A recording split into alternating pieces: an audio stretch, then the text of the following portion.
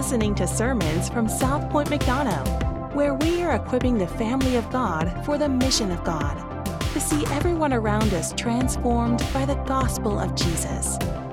For more information, please visit southpoint.org.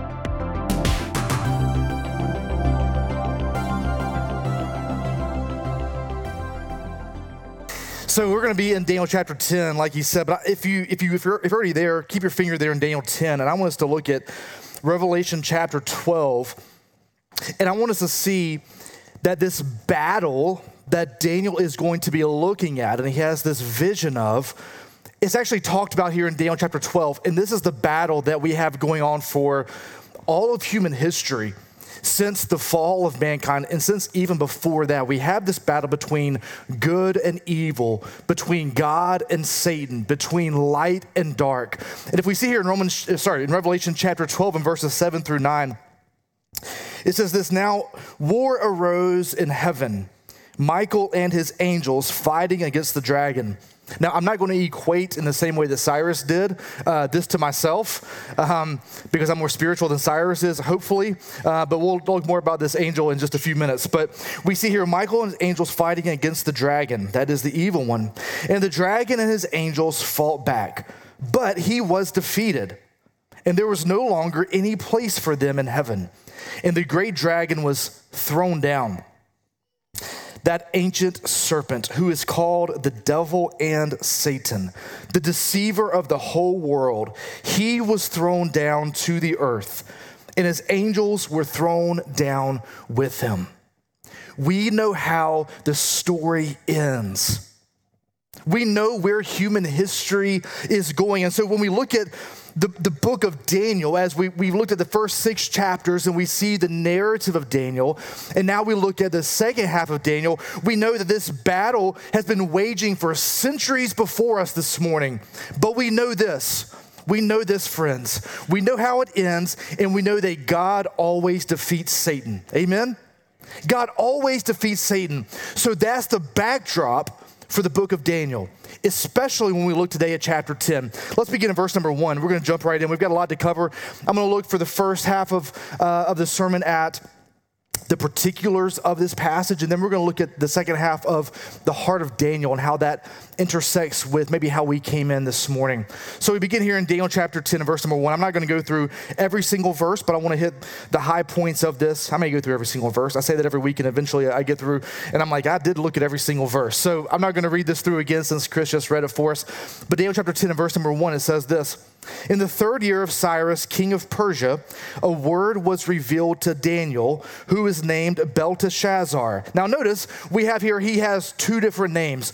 The word Daniel, which by the way is also my middle name, it means God is my judge. God is my judge. The name that the Babylonians gave to Daniel was Belteshazzar, which means this demon god, Bel, is the one that I answer to. So every single morning when Daniel woke up, he had a decision to make. Am I going to serve the God of the Bible, Yahweh, or am I going to serve the God of this word, Bel? So we have both names written here. Daniel wrote both names for himself, so we would know who is writing this. Daniel is saying, this is my vision.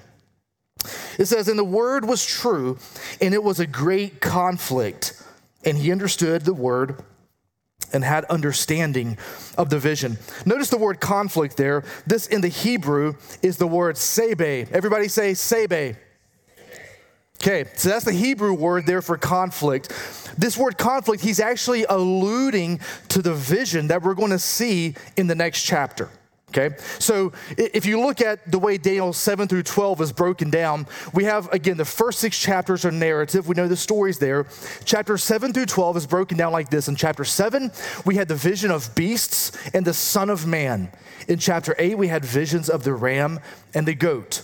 In chapter 9, we had prayer and vision of 70 weeks, and we looked at that last week. And if you have not listened so far in this series on Daniel, we did chapters 1 through 6 back in the fall. We're doing chapter 7 through 12 right now in the spring. I would encourage you, go listen to those, watch those, so you can understand the flow of this book. And now we get to chapters 10 through 12. This is all together, and this is the vision of the book of truth. And we'll see today in the very last verse, I think it's verse 21, the book of truth. And so chapter 10 sets up the vision. So in chapter 10, we actually don't see the vision yet. The vision is in chapter 11. So today we have the setup for this vision and what's happening with Daniel as he's setting this up. And so that word sebe there, the conflict, is referring to the vision. And sebe literally means warfare. It means there's a battle happening. This is a really big deal.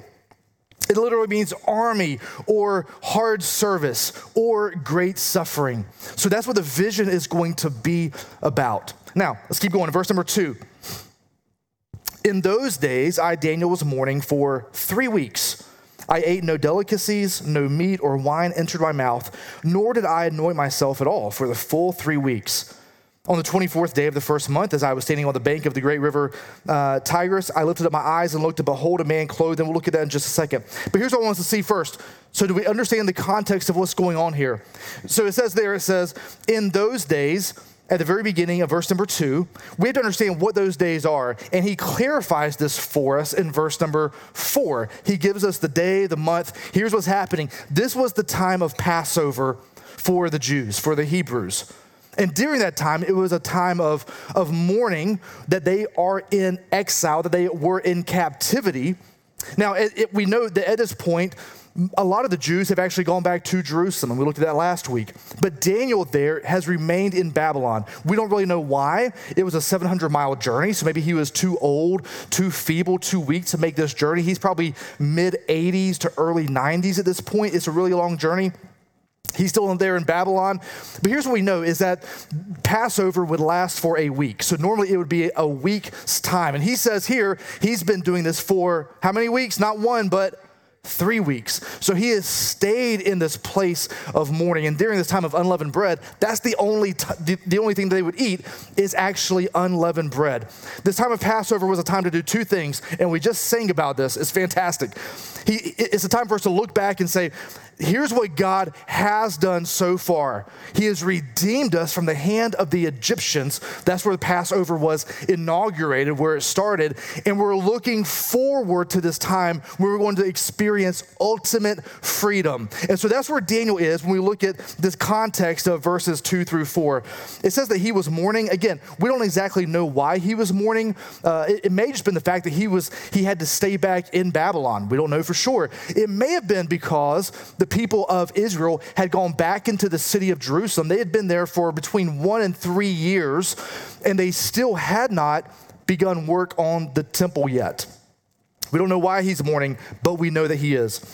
We'll look at verses 5 through 7. So he lifted up his eyes and looked, and behold, a man clothed in linen with a belt of fine gold from Uphaz around his waist. His body was like beryl, his face was the appearance of lightning, his eyes flaming torches, his arms and legs like the gleam of burnished bronze, and the sound of his words are like the sound of a multitude. Now, for most folks, as we read this, we're like, oh yeah, this is crazy. That's wild. Okay, what's next? But that's because we grew up with television, okay? So understand, when Daniel sees this, he hasn't seen anything like this before. For us, and if you go to different parts of the country, different parts of the state, you're looking for Bigfoot. We got any Bigfoot lurkers out here? I don't know what the word is. But this would be like us seeing Bigfoot or like us seeing an alien. Okay, so that's how we understand. Daniel sees this. He's like, man, this is wild. This is crazy. It's shining. His face is bright. It looks like burnished bronze. This person is dressed, if we keep going, and the sound of his words like a sound of a multitude. And I, Daniel, alone saw the vision, for the men who were with me did not see the vision. What happened to them? But a great trembling fell upon them, and they fled to hide themselves. So we're like, oh man, I can't wait to find Bigfoot. Or if I saw an alien, it would be awesome. If you did, you'd be like these other guys. You'd skedaddle. You're out of there. So we see here this man is dressed like a priest. And this is the way the priests would look. And so when we look at the temple and the tabernacle in the Old Testament through the New Testament, it's actually an image, it's a model of what heaven looks like. But we see here, this man who's dressed like a priest is not dressed like an earthly priest. He looks like lightning. He's bright. It's scary. So when mankind, when they see angels or when they see the appearance of Jesus Christ, that's what it looks like. They get scared. I imagine, and this would be, this is a bit of speculation, but a lot of theologians conclude that this is probably a Christophany. This is probably, this is not a copy of what Christ looks like, but this is probably Christ himself showing up in this vision. You know what I mean? If you've ever been to, anybody ever seen the Eiffel Tower in person in Paris? Anybody seen that? I know my wife has. So we got a couple.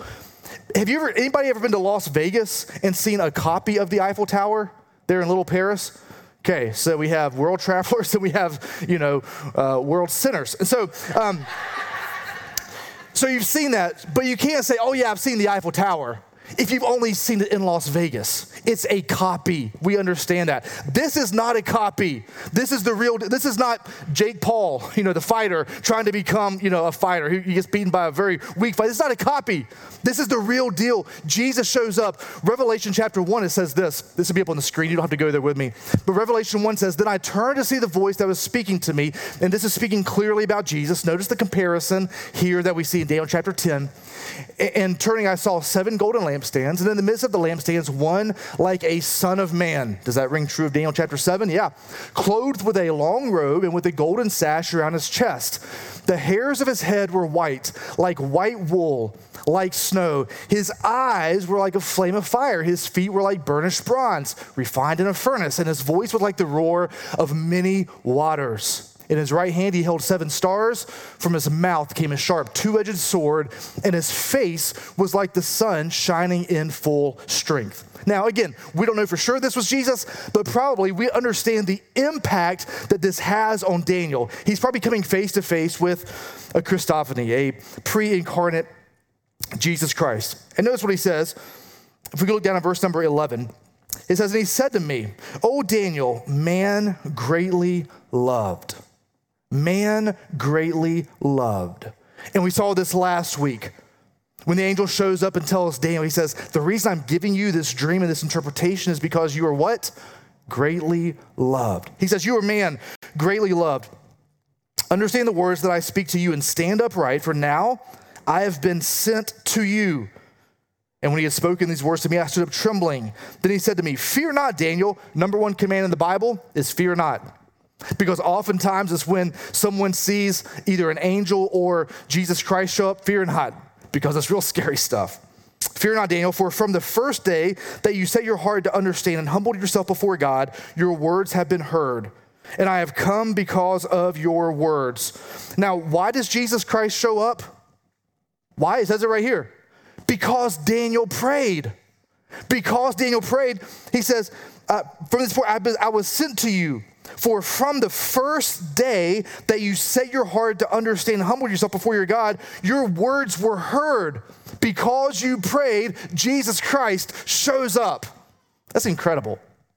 So lest we get lost in all the details of the years and when and why and how, understand Jesus Christ shows up because Daniel prays. I know a lot of times if we look here at the circumstances of life that Daniel was dealing with, he's just been through 70 years of exile. He's removed from his home country. He was probably castrated. He was made to work for a king that he didn't agree with, that he didn't like. He was forced there to help lead this country that were not his people. And now he's mourning at the end of 3 weeks of mourning because it's hard for him to see hope at the end. He's like, man, I know based on what God has done, I don't know what the future holds, but I know he's got it in his hands. But he's sitting there mourning for his people. And I wonder, how do we handle the circumstances of life? I know for me, I run to control. I don't run to mourning. I don't run to sorrow or to grief. I run to, okay, things are going bad. Let me see how I can manipulate either circumstances or people around me. Let me see how I can get to a place where I feel better about my circumstances. Anybody else there? I run to a place where I want to escape the circumstances of life. I run to a place of anger where I want to lash out against others because of their sinfulness or the way that they've impacted me. That's not what Daniel does. Daniel runs to the throne of grace He runs into mourning and he cries out to God. He doesn't blame God. He just says, man, here's where I am. And a good father who is over all of creation, over all time, sends his son and says, you are greatly loved. Man, that's a beautiful promise. We see here, look at verses 13 and 14. We see the veil is being pulled back on an unseen universe. And so we talked about this battle that has been raging in the spiritual realm for centuries. Look at verses 13 and 14. I want us to see 5 things actually from these verses. But the prince of the kingdom of Persia withstood me 21 days. Notice, when did Jesus begin making his journey down to see Daniel? How many weeks ago? 3 times 7. How many days is that? 21. Okay, as soon as you started praying, I came down to see you. He says, but the king of Persia withstood me 21 days. Now, real quick, is this the literal king of Persia? No. He is talking here in the spiritual realm. But Michael, one of the chief princes, came to help me, for I was left there with the kings of Persia, and came to make you understand what is to happen to your people in the latter days. What exactly are the latter days?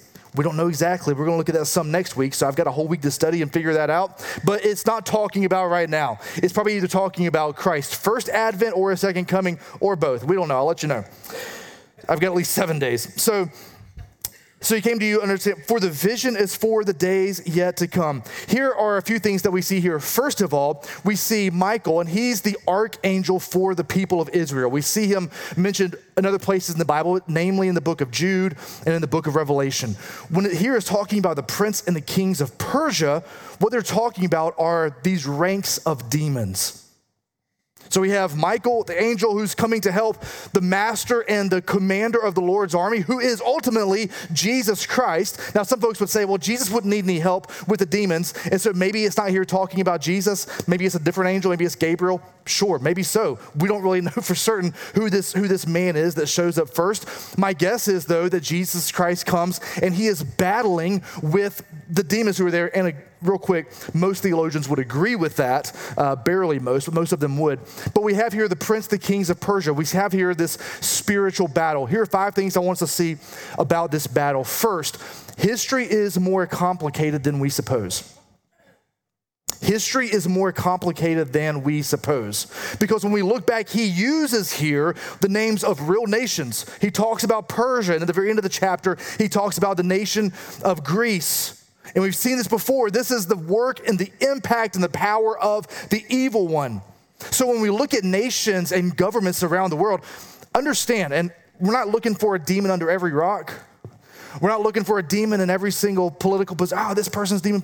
I'm not saying that. But here's what we know, according to the word of God, when we look here at the book of Daniel, is that nations and governments are influenced and empowered at times, and probably very often, by evil demonic forces. History is more complicated than we suppose. There is a spiritual battle that has been happening for centuries, and it continues today in the physical realm. Secondly, when the saints pray, opposition is inevitable. When the saints pray, opposition is inevitable. How does this begin? How did this whole chapter begin? Or how did the narrative of this begin? It began with Daniel mourning and praying. He's praying, he's crying out to God. Friend, the enemy is okay with you doing almost anything spiritual, church-related. The enemy is fine with that as long as you do not seek the heart or the will of God. He doesn't care how much you show up to right here to the gathering of God's people, to church. He doesn't care how many times you show up to life group. He doesn't care how much money you give. He does not care as long as your number one concern is not for the heart of God. In fact, he's happy if you do those things and never consider the heart of the Father. Because now you've become a Pharisee, which Jesus calls twice the sons of whom? The devil. Scary. The third thing that I want to see here is that geographic outposts host groups of demonic powers. Had a brother text me this past week and he said, hey, what are your thoughts on spiritual warfare, demonic powers within a home, within a house? I said, I'm preaching on that Sunday. And I was planning on preaching Daniel 10 for at least several months now. Again, we're not trying to go in and say, I'm not going in and saying, hey, make sure you walk around your house. We're not looking for these things. I would encourage you, don't look for demonic forces. Do not do it. But be aware that they are very real, very powerful, very present in this realm. So we have here that Jesus or an angel, whatever, is trying to get to Daniel and is stopped because he was moving through a certain area. There are certain geographic, these would be called territorial spirits. Man, I would love to get into this a little more. I don't have time, but if you want to talk more about territorial spirits, we can do so over Five Guys at any point that you would like to buy me a cheeseburger. Essentially, this territorial spirits, they seek to blind humans from the truth of who God is. That's it. And that manifests itself in particular regions, areas, zip codes, addresses. Fourthly, when you pray, a delayed answer may be the result of spiritual warfare. It may be. And then lastly, here's the fifth one. God is unfolding the wheel of history and stands ready to love us until the end. If you notice at the very end of verse 14, we saw this. I want to help you understand what is to happen in the latter days, for the vision that we're going to see next week in chapter 11 is for the days to come. Essentially, our enemy manifests itself in sin. We have all succumbed to the virus of sin, and our only hope is Jesus Christ. So we have here's the vision that we're going to see. Satan, sin, enemy, bad. Jesus, hope, good. That's it. We're going to keep moving. Verse 15. When he had spoken to me according to these words, I turned my face toward the ground and was mute. Notice the impact of the spiritual realm on this. And behold, one in the likeness of the children of man touched my lips. This, I think, is probably an angel at this point. Then I opened my mouth and spoke. And I said to him who stood before me, O my Lord, by reason of the vision, pains have come upon me, and I retain no strength. How can my Lord's servant, me, talk with my Lord? For now no strength remains in me, and no breath is left within me. As I read this, I was thinking this week, I was sitting comfortably at my dining room table reading this passage, sipping a cup of single origin, fresh brewed coffee that had just come out of my Chemex. Praise God. Some of y'all are like, I really prefer Dunkin'. Just leave. Okay, Dunkin', no, I want you to stay. And I was sitting there thinking, man, it is so easy for me to open the Word of God. It's so accessible. It's on my phone. It's on my iPad. I've got probably 30 copies in my house. I've got some copies back here in my office. It's so easy. But the reason it's easy for us, or a result, the fact that it's easy for us is a result of great emotional and physical heartache for those that have gone before us. Because when Daniel heard the word and the voice of God, it had an incredible impact on him. It's had an incredible impact on martyrs who have gone before us for centuries. It has an incredible impact on those who are in other countries of the world, even this morning. And as those who gather today to worship, their lives are at risk. Can I just say, as we look at Daniel and his courage and his boldness, are we loved? Absolutely. You are greatly loved because of Christ. Daniel was greatly loved, but can we not miss the fact that this word should be cherished? And when we understand the sacrifice of those who have gone before us, can we cherish the word of God a little more?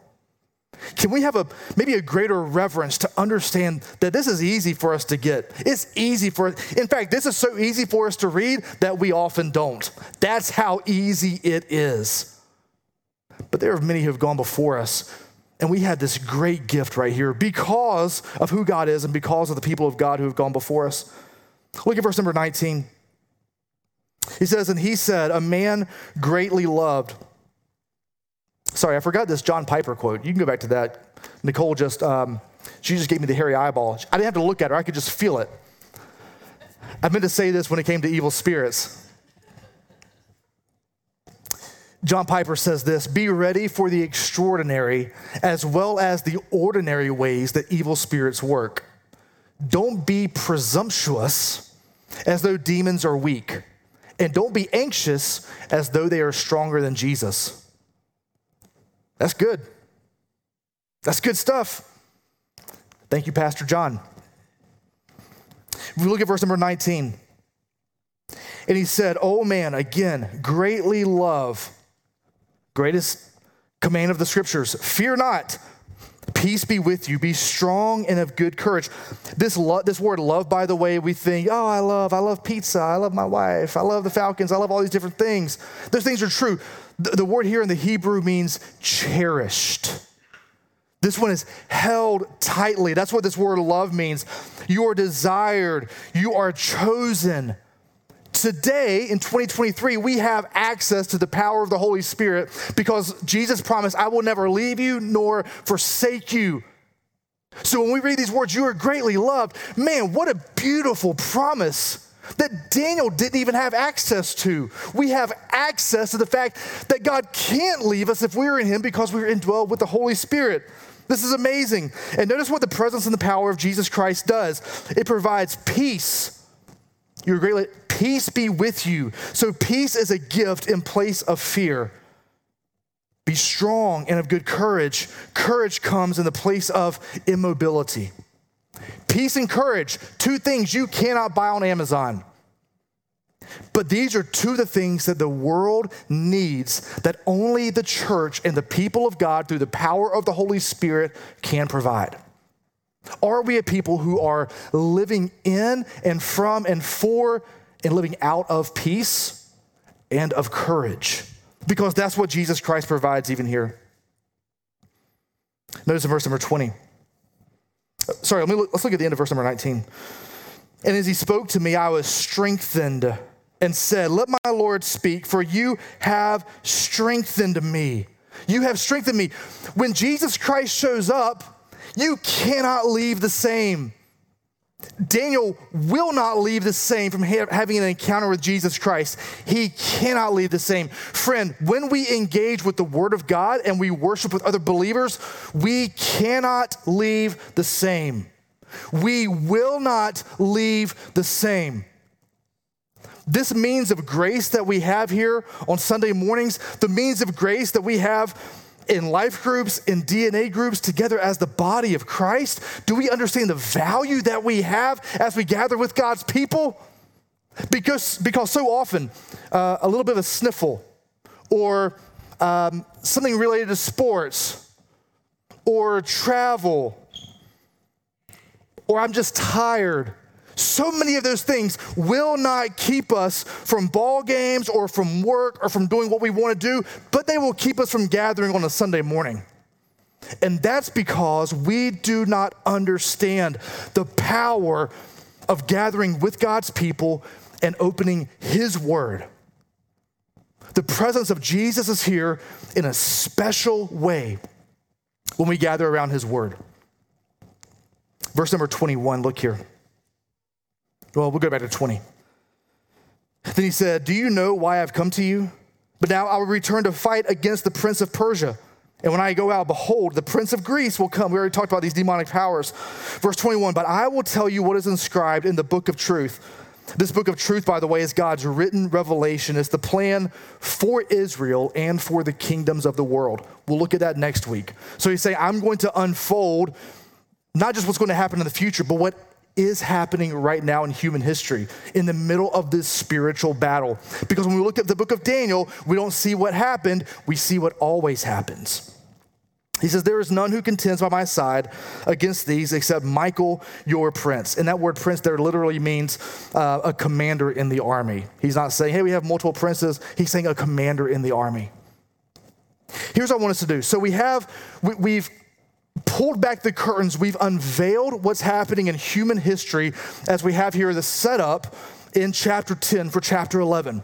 But I think the other thing that's interesting is Daniel unveils what's happening in his heart. And I didn't touch on this. I wanted to talk about this, but notice what is happening with Daniel. Notice the physical, the emotional impact that's happening on Daniel here as he is going through mourning, as he is engaging with grief, as he is experiencing deep, great sorrow. Notice here what he says. And he's honest about it, by the way. I skipped over, I read these. I didn't make mention of these. But if you go back through this passage, notice that Daniel there, he was mourning. Verse number 3. And by the way, theologians would call this complex grief. If you're in more of the medical psychology realm, they may call this complicated grief. Almost the same thing. We have here Daniel, he can't eat. Notice in verse number 3, he ate no delicacies. At the end of verse number 3, I did not anoint myself at all. In other words, he didn't put on deodorant, okay? Verse number 8, he says, I had no strength. And he says that 3 or 4 times, my strength was gone. He says, my radiant appearance, which I think is interesting. Man, I looked so good. I was radiant. And then he says, I was fearfully changed. Again, he had no strength. Look down at verse number 15. I turned my face toward the ground and I was mute. He said, I was experiencing this grief. Verse number 16. The vision pains me. I have no strength. I have no breath left in me. And then Jesus Christ shows up and strengthens him. Here's why he was allowed to be strengthened by Jesus. It's because he was honest about what he was dealing with in his interior world. And the heart for Daniel here is for the heart of the Father, for the will of God the Father, and for the heart of his people. But he's in the midst of mourning. Here are 7 things I want us to say about that.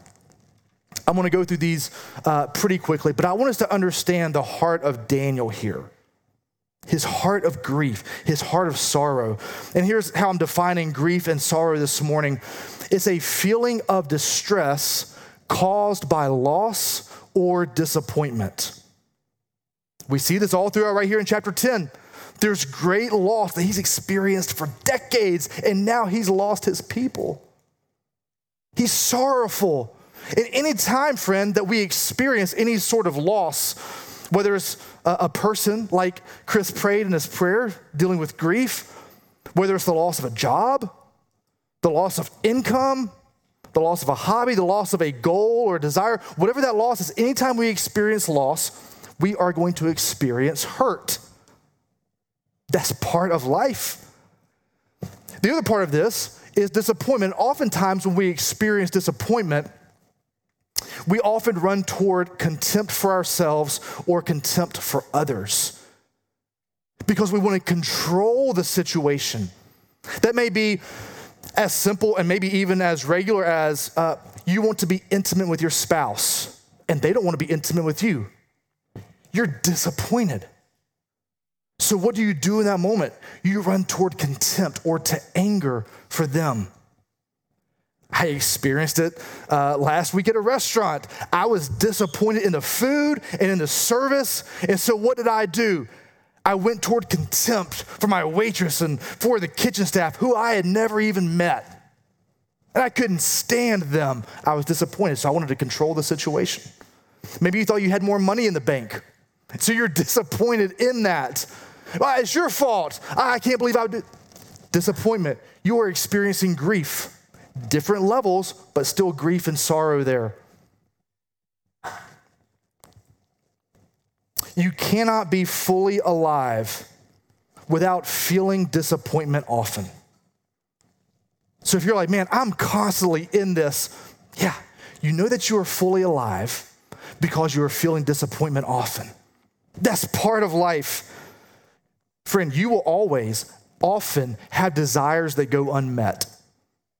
Grief, for many of us, is constantly part of our lives. Secondly, the opposite of depression is not happy, but it's expression. The opposite of grief is not feeling better, but it's feeling. What do we have Daniel doing here? He's crying out to God. He's mourning. In the midst of that, he begins praying immediately, seeking the heart of the Father. Go and read the Psalms. 70% of the Psalms are Psalms of lament, of sorrow, of grief, crying out to God.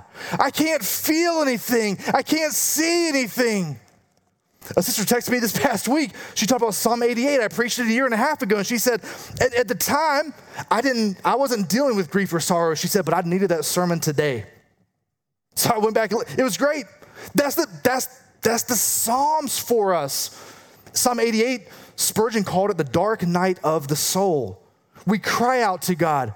And so often we try to numb ourselves from grief, and our numbness does not allow us to see what's happening deep inside of us.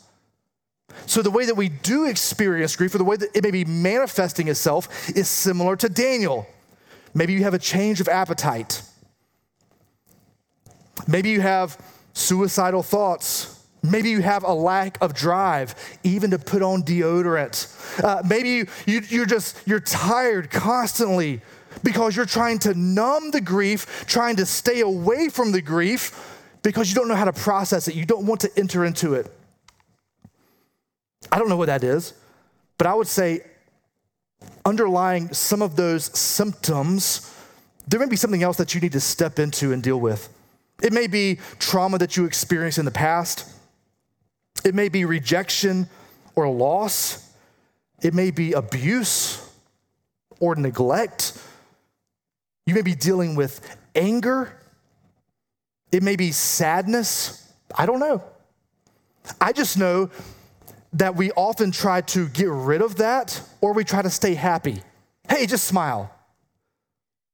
Rather than stepping into this grief, this sorrow, and allowing Jesus Christ to show up and to minister to our hearts and to our souls. Friend, you are free and invited to express yourself to him. Feel that. Where do your emotions come from? God. Which ones? The positive ones? All of them. All of them have been given to us by a good creator, a good father. The third thing is this. There have been moments in your life where you needed to be seen, loved, soothed, cared for, understood, and you weren't. Daniel here is all alone. He doesn't have anyone to depend on. He had been separated from his parents at an early age. And for you, there is probably a time in your life when you experience these things, and that moment, those times need to be grieved. Those are moments of loss, whether as a parent, as a spouse, as a child, as a friend, and you need to step into grief. Those moments need to be grieved. Number 4, just because we avoid, deny, or numb our disappointment or pain, it doesn't mean it's not there. We take our pain so often, our disappointment, our loss, and we stick it in the basement of our souls. I want to avoid it at all costs. Hey, let me just put on a happy face. Hey, how's everybody doing this morning? Hey, great, all right. High five Chris on the way off. That's what we think. That's how our lives are. How are you doing? Great, how are you? Fine, how are you? Let's avoid at all costs. And guess what happens? When that pain, when that loss, when that disappointment is in the basement, it begins collecting dust. Kind of like your box of trophies from when you were a kid. Anybody there with me? Yeah, finally had to throw mine away. That box of trophies begin collecting dust. And in the same way, your loss, your disappointment, your pain puts on a covering and a dust shield of shame. It begins to collect shame on it. Here's what I mean. If you tell me to go into a room full of successful megachurch pastors, of which I am not, and all we talk about are our numbers or our strategies or the things that have worked, the income that we have, the ability to preach, all these different things, guess what I'm going to feel the whole time? Complete disconnection from those folks. And that's because I'm over here, I'm like, oh man, it pains me that within the first year of me coming here to McDonough, that we had dozens of people leave. That's painful for me. It's painful for me to get done with a sermon and think, man, that was bad. You know what I told Keith this past week? I'm about to get into the weeds, okay? I told Keith, I said, man, I can't wait to preach next week because then I can redeem myself. Isn't that a beautiful picture of redemption? I get to redeem myself. Praise Jesus, But that's what goes on. It pains me, it's sorrow, it's disappointment. Man, I wish we had more money in the bank so we could pay this person. I wish we could do this. Wish we could fix the roof, the right way. That's pain. So if I'm with a bunch of guys who are successful, I'm going to keep this over here covered in shame because that's who I am, is pained, disappointed, and I don't want them to know about it. The only way that I can create an emotional connection with those men is if someone at some point opens up about their shame, about their pain, about their loss. And the same is true for you. There's something that you have hiding in the basement over here that is covered in shame that you don't want anyone to know about. You don't want it to be touched. And there is no emotional connection that you have with others. There is no possibility of that being redeemed because it cannot be brought to the light. There is no path toward healing because it is over here in isolation. Just because we avoid it, we deny it or numb it, it doesn't mean it's not there. And it may have been years ago. Here's the fifth thing. I want you to consider something that breaks your heart. Consider some sort of heartache that you carry. For Daniel, it was decades long, pretty much his whole life. For you, it may have been heartache, something that happened just yesterday. It may be something that happened to you 30 years ago. So I want you to consider that. You can just hold it in your hand, your metaphorical hand, just hold it there. What is something that breaks your heart? Some sort of pain or disappointment that you've experienced recently or in the far past. Here's my question to you this morning. What is your posture toward that thing? What is your posture toward that pain or disappointment? Here's another way of asking that question. What do you feel toward the fact that you are still sad about that thing? Not that you feel sadness about it. What do you feel toward the fact that you're still sad about it? It may be a friendship or a relationship that was broken, maybe a marriage or a deep friendship that you had. It may be the fact that you had a parent that didn't know how to communicate with you. It may be the fact that you had a parent that was very critical of you. You may have been excluded or made fun of in middle school. Here's how we often deal with that. We often hate ourselves by still being affected by it. Man, I can't believe that I'm still sad about this thing. Let me go back, put it back in the basement. Put it back, throw away the key. I never want to see this again. Here's what we say to ourselves. I should be over this by now. Or we say, I shouldn't be affected by this anymore. Do you hear the shame language in that? Here's where the shame comes out. Because if you understand that that is covered in shame, if it's still there, you're never going to be able to express that to someone else. You're never going to be, as long as you understand that it's shame that needs to be covered up, you're never going to be able to deal with that in community. You're never going to be able to invite someone else in, including Jesus Christ. You're never going to be able to invite someone else into that pain because of the shame that covers that past loss or disappointment or grief. You will never be able to share that with someone because of the fear of rejection. If someone knew that I was struggling with that, or that I had struggled with that even decades ago, they would not accept me. They would not love me. They would reject me. Friend, shame at its essence is about not belonging. It's about not belonging. It's saying, I'm unworthy to be in community. Here's the sixth thing. You're like, okay, so what do I do? What do I do? What do I do? I still got 2 more points.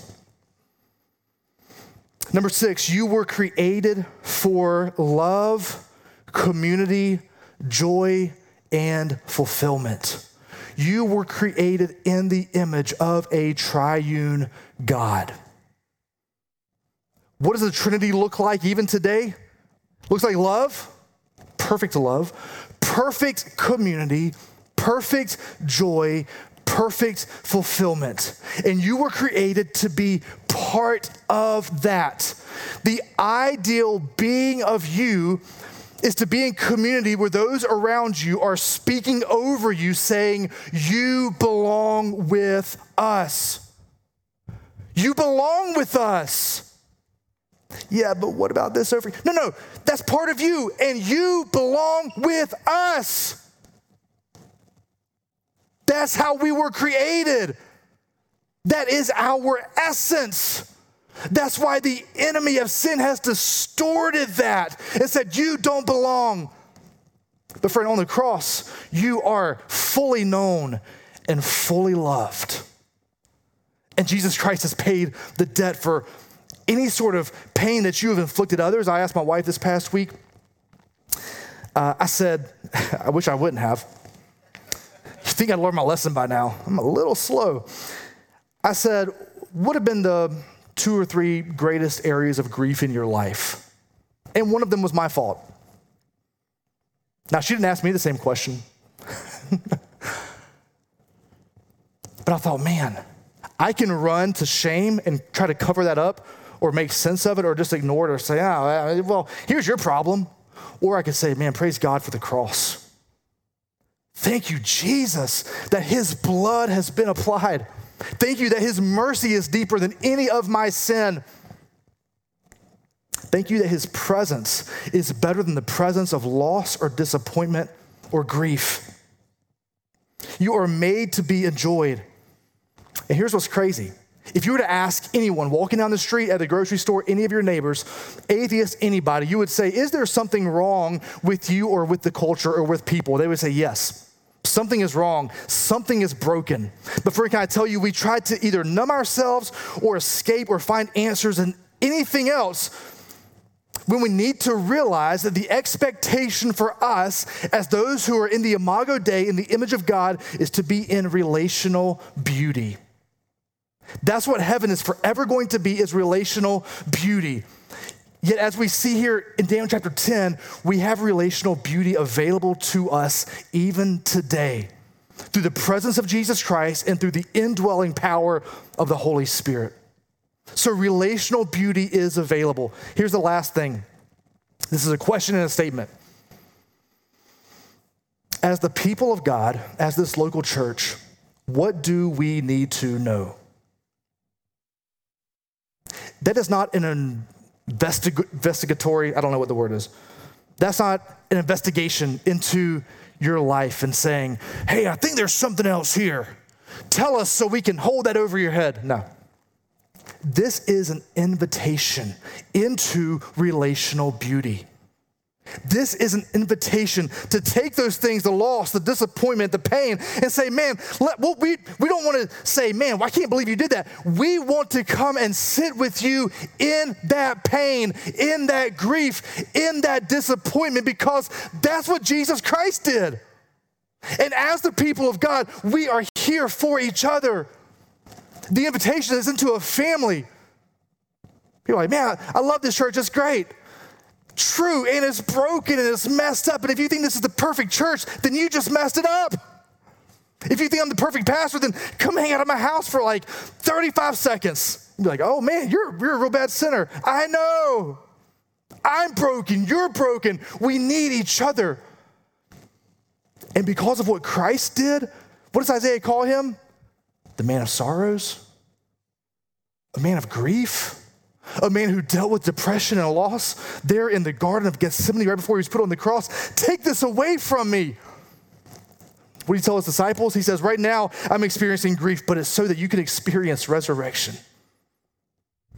The invitation, what do you need us to know? Your sorrows are welcome here. Your pain, your loss, your disappointment is welcome here. And if you keep those things in the basement, you're not going to experience an invitation, you're going to experience isolation. And that's not how we were created. We've been plagued by this American individualistic perspective on life, this worldview, this ideology that you can fix it yourself, and let's just overcome these things. No. This is not about ascent. This is not about pride. This is not being the best version of you. This is about descent. And we're going to descend all the way to the foot of the cross and understand that Jesus Christ was humiliated for us so that we can be humbled with each other for the sake of each other. And we don't just sit there in the pain and the disappointment and the sorrow. We don't just sit there and stay there. But we're reminded, even in those moments, of the opportunity to love and to experience joy. We're reminded then, when we have no hope in this life, that this is broken and our hope is Jesus Christ. Jesus Christ is with you in the agony of your pain. He's with you in the agony of Good Friday. And he invites you into the joy and the glory of a resurrection life on Sunday morning. So every single Sunday is not just, hey, happy, resurrection, Jesus. Absolutely, Jesus is alive. There's great joy, there's great happiness. But right now, we're in this already not yet. The kingdom is here and it's not here fully. We're still broken. We still need each other. And so I would plead with you, what you need most is the presence of Jesus Christ in your life.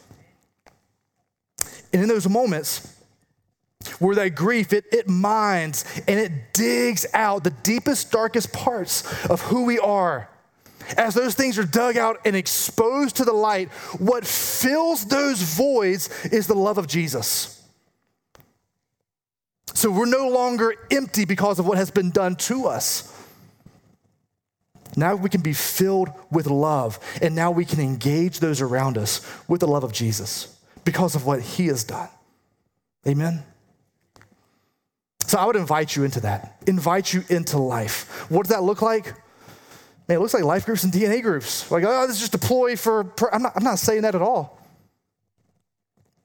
This is an invitation into being honest with your spouse, into being honest with a friend, into being honest with your parents, into being honest with your kids, into being honest with Christ.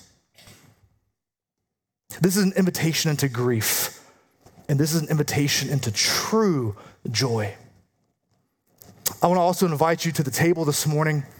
This is a reminder of Jesus Christ, who was broken, whose blood was shed because of us. He identifies with us in our grief and our sorrow, in our sinfulness. He was perfect.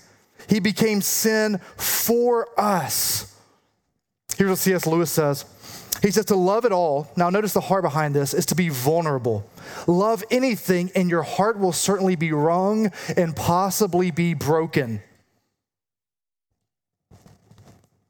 If you want to make sure of keeping it intact, you must give your heart to no one, not even to an animal.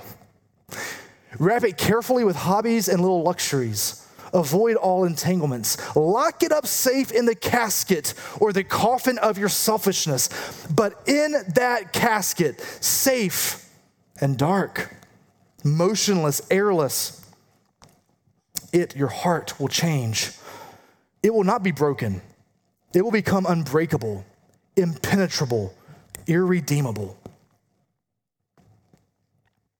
This morning, this is a chance for us to repent of our sin, to repent of those areas that we have idolized in our lives. Jesus Christ was broken. We can be broken in our sinfulness. He restores. He covers us with his righteousness. We get to rejoice during this time as well. He invites us to a table and he promises to join us supernaturally, spiritually. This is a special time for us. This is an invitation into life. This table is for those who need it. When we partake of this table, what we're saying is we don't have it all together. We're broken, we're messed up, we are without hope in and of ourselves. That's who this table is for. So as we do this, For those of us who are in Christ, for those of us who have placed our faith in Jesus Christ, may we be reminded, I'm not alone in this. I'm not alone in my need. We're doing this together. Christ has provided a way to life and to love. Let's be reminded of that, and let's remind each other of that even now. Family, you're invited to this table.